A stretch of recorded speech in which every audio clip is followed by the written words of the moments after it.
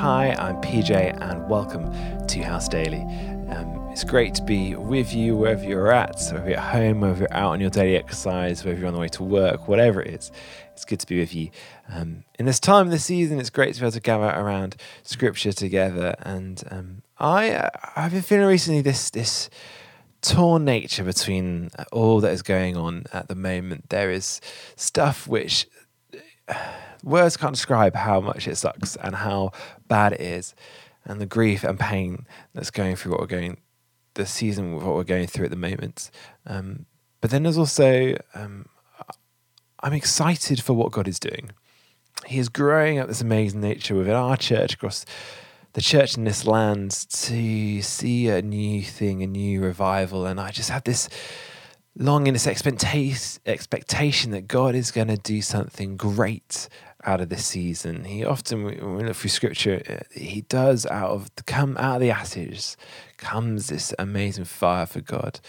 When the church seems the most downtrodden, then renewal and revival comes. And I just feel we're in that sort of time of that waiting, that expectation of what God's going to do next. And so I feel torn so often, flicking between the frustration and hurt and pain of what's going on, to actually excited and seeing the little things that are starting to bubble up, and see and hope and expect of what he's going to do as we journey through this and come out the other end of this into whatever new normal looks like. But it is that split.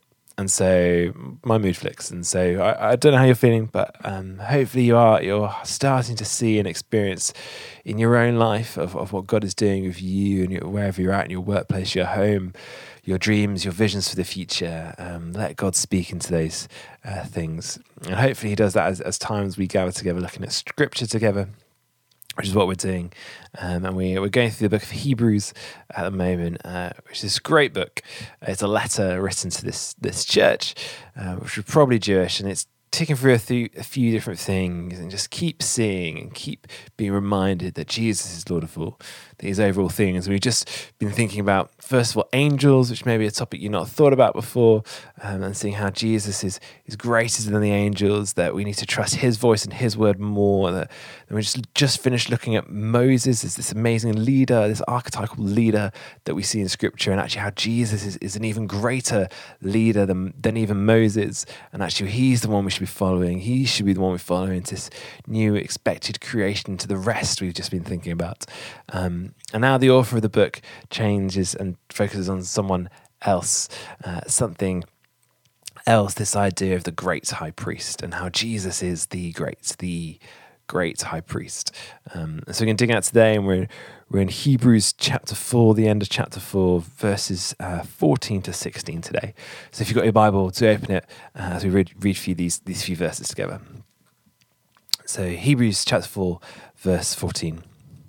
Therefore, since we have a great high priest who's ascended into heaven, Jesus, the Son of God, let us hold firm to the faith we profess. For we do not have a high priest who is unable to empathize with our weakness, but we have one who has been tempted in every way, just as we are, yet he did not sin.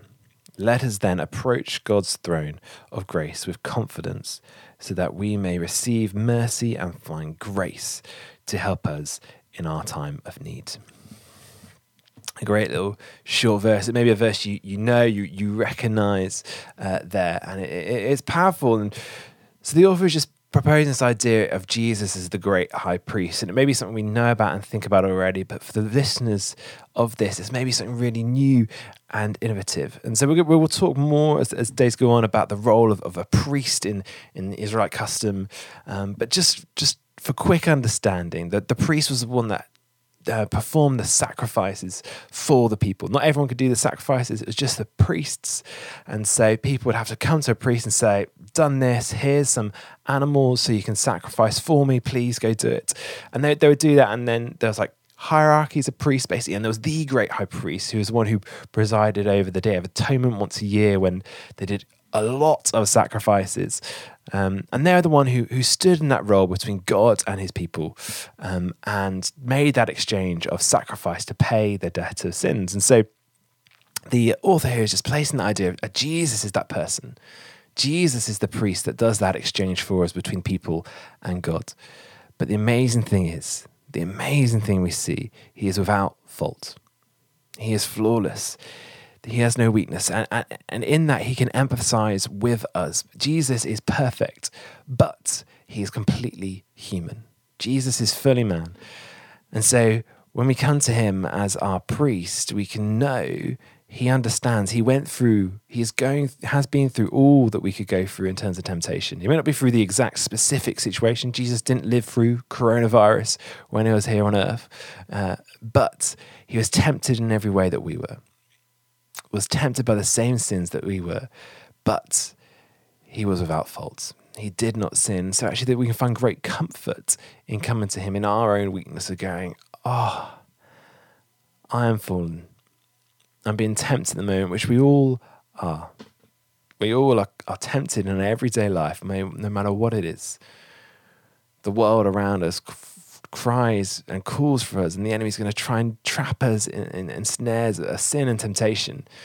But there's actually real comfort in being able to come to Jesus, knowing that he suffered those same temptations, but was able to stand against them. Was able to hold firm, and in our faith we can come with him. He has filled us with his Spirit. The same power that he had to withstand sin and temptation fills us also. We can come to him, and then those words in that passage, let us then approach God's throne of grace with confidence, so that we may receive mercy and find grace to help us in our time of need. And I think particularly at the moment, it's definitely a time of need for most of us. But knowing that the person we approach understands us, empathizes with us, of our need and our frustration, our pain, our hurt, our temptation, our doubt, yet he stood firm. And he can be there with us and help us and teach us and equip us to stand firm, just like him. So let me pray. God, thank you that you came to earth 2,000 years ago. You lived a life. You were tempted by the things that we are tempted by, yet you stood against them. God, help us in our time of need to draw close to you, to not run away in fear, but to draw close to you, and to be guided and led by you and taught by you in how to stand firm in all things, how to stand up against sin and temptation. Fill us with your Spirit as we approach those same things today. And God, help us. Give us all that we need to stand against them. Amen. Thanks so much for joining today. I hope you have a good day, whatever you're doing. Be safe, be church, keep washing your hands.